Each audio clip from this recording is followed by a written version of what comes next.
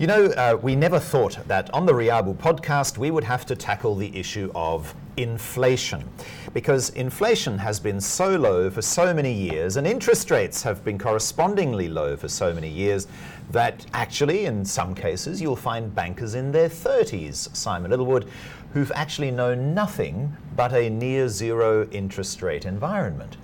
And yet, we've now seemingly come to a turning point, so much so that we have to address the issue here on the Riabu podcast. After all, when inflation, that is the increase in the price of goods and services, rises, interest rates may follow suit, and that'll have a direct impact on you, especially if you have business loans, maybe overdrafts, or perhaps you've dipped into your personal savings during the pandemic and are now having to kind of make sure that the money gets repaid, right? That at the end of the day, the bank gets its due. However, with higher interest rates. So we're going to talk about the impact of inflation and interest rates on you and your business, Simon.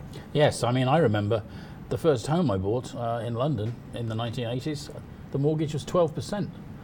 And the memory of that is completely gone, I think. Nobody realizes the difference between what people pay now, which could be 2%, 4%, and the kind of historical rates that people have paid to borrow money is vast. Yeah.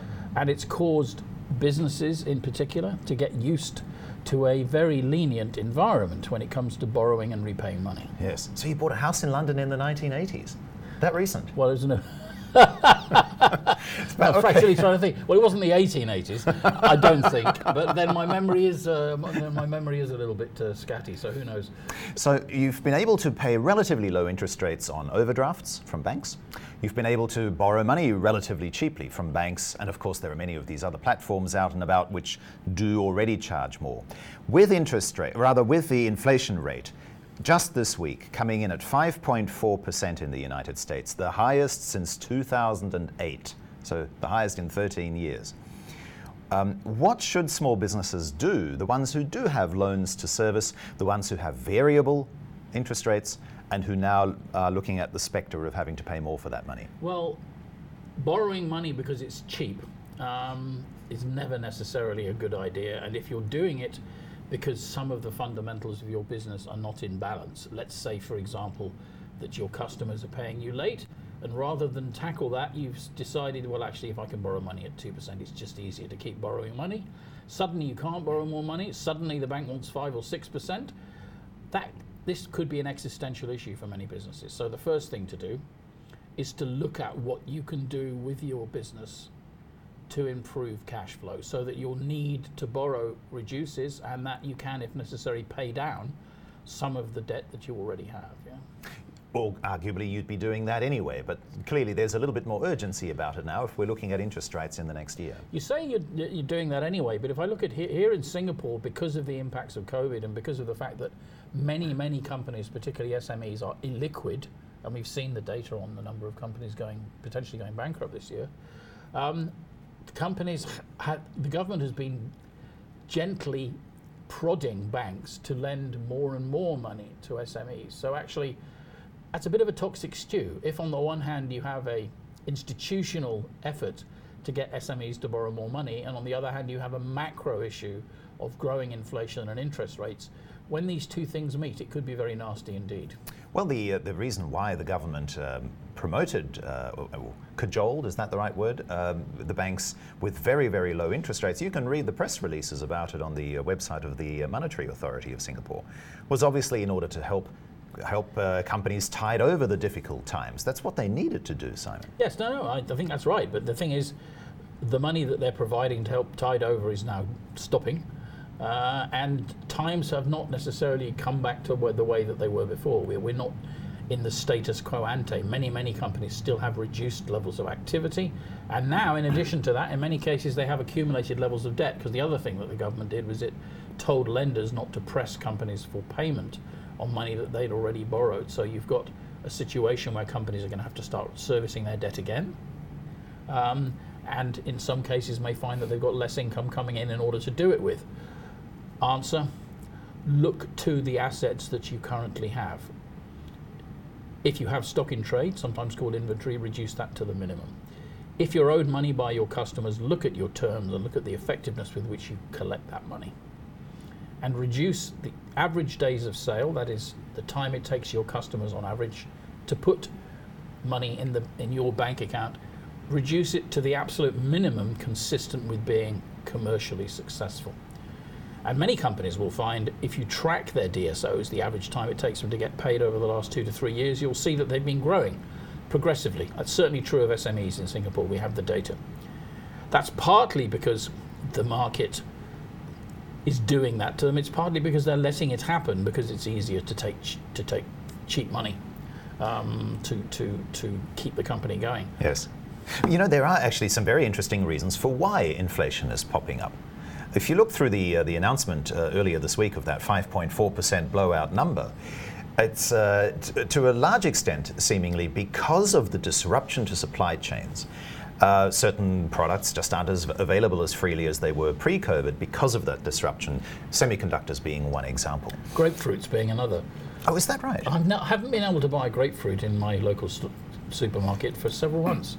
It may just be that they're unpopular. However, back to inflation.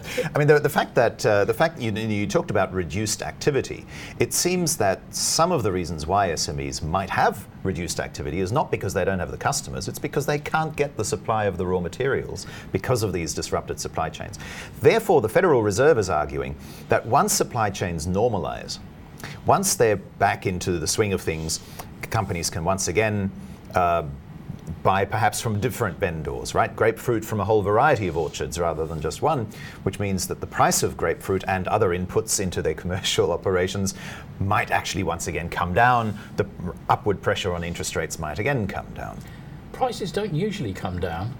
No, the inflation rate will come down. Yes, I know. Goodness me. Politicians.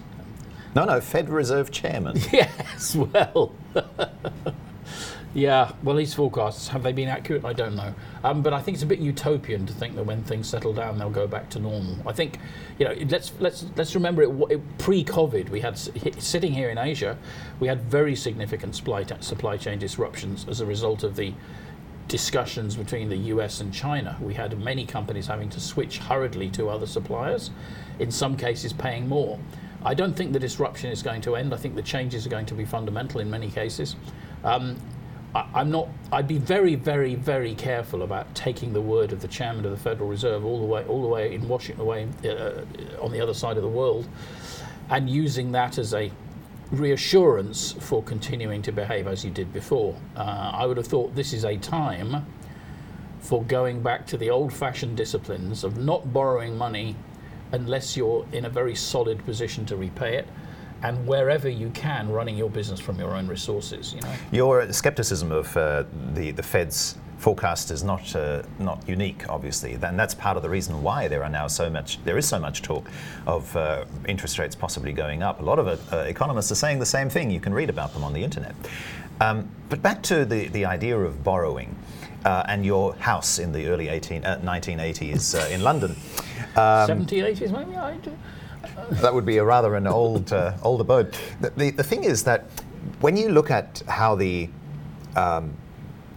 how people can leverage, how individuals can gain scale, a house purchase is actually a really good idea.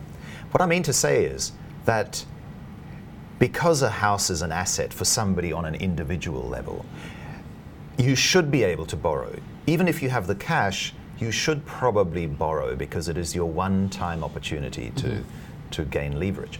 Can that same principle be applied to a company, where a company, and even as a stocks reporter on CNBC, I had this on occasion, there were analysts who were complaining that certain companies were not just cash rich, but that they hadn't levered, that they hadn't geared up against their physical assets because of the much faster growth that they could have experienced if they had borrowed, had expanded, had spent more money on marketing and whatever else. Depends what you're using the money for, is the short answer.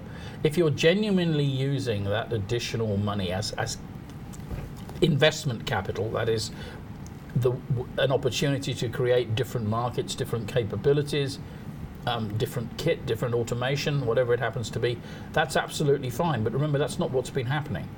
People haven't been borrowing money to create new capability. They've been borrowing money to offset the fact that they aren't generating enough cash to run the business day to day. And those two things are fundamentally very different and very important.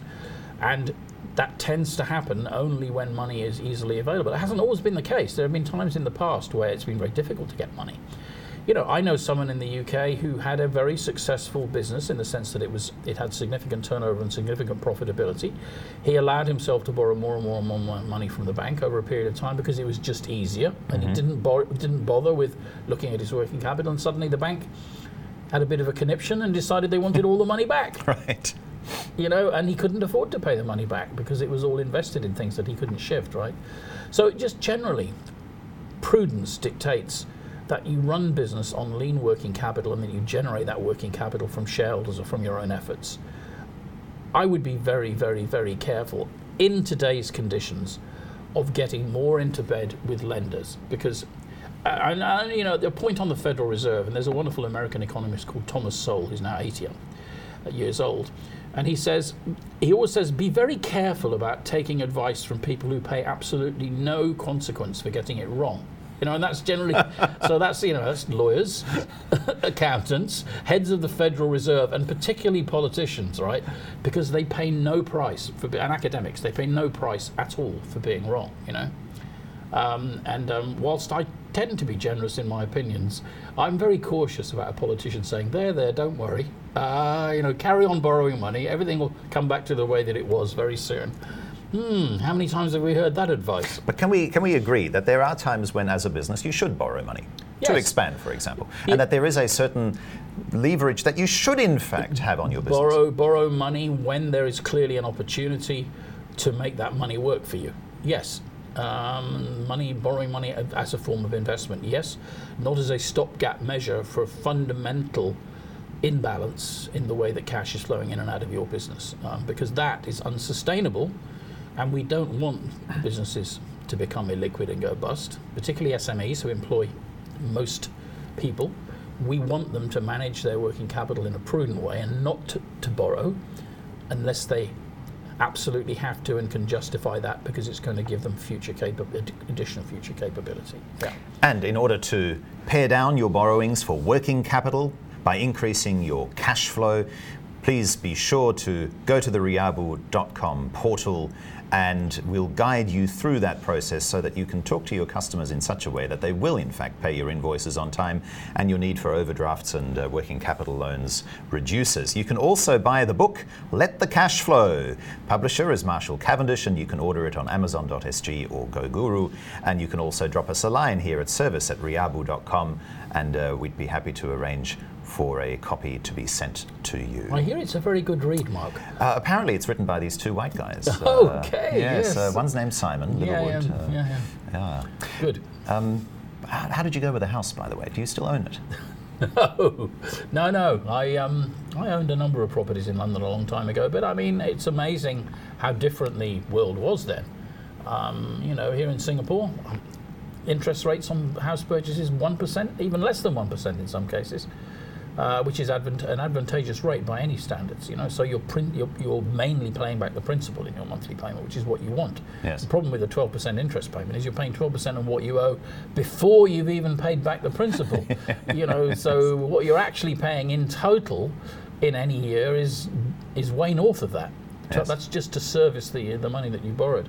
Yes. And it was very difficult, and a lot of people ended up in a situation which we used to call negative equity, which is where they owed the bank more than the property was worth. Yeah, so even if the property was sold off at auction or something, the bank would still be owed money. Yes, well, you know, and in countries such as Singapore, where the owners of small businesses have their business loans secured on their primary residences, which is in fact a majority of small business guarantor, borrowers. yep. Yeah, that creates an enormous risk, not just that they'll get thrown out of their houses, but that housing in general will suffer. It hasn't yet, it must be said. Then that wonderful asset that you put your life and soul in will actually be worth less than you paid for it. Ouch. Yeah. Which is why I'm a renter and a bicyclist. Good move, Simon. Yeah. Keep up the good work. Ecological,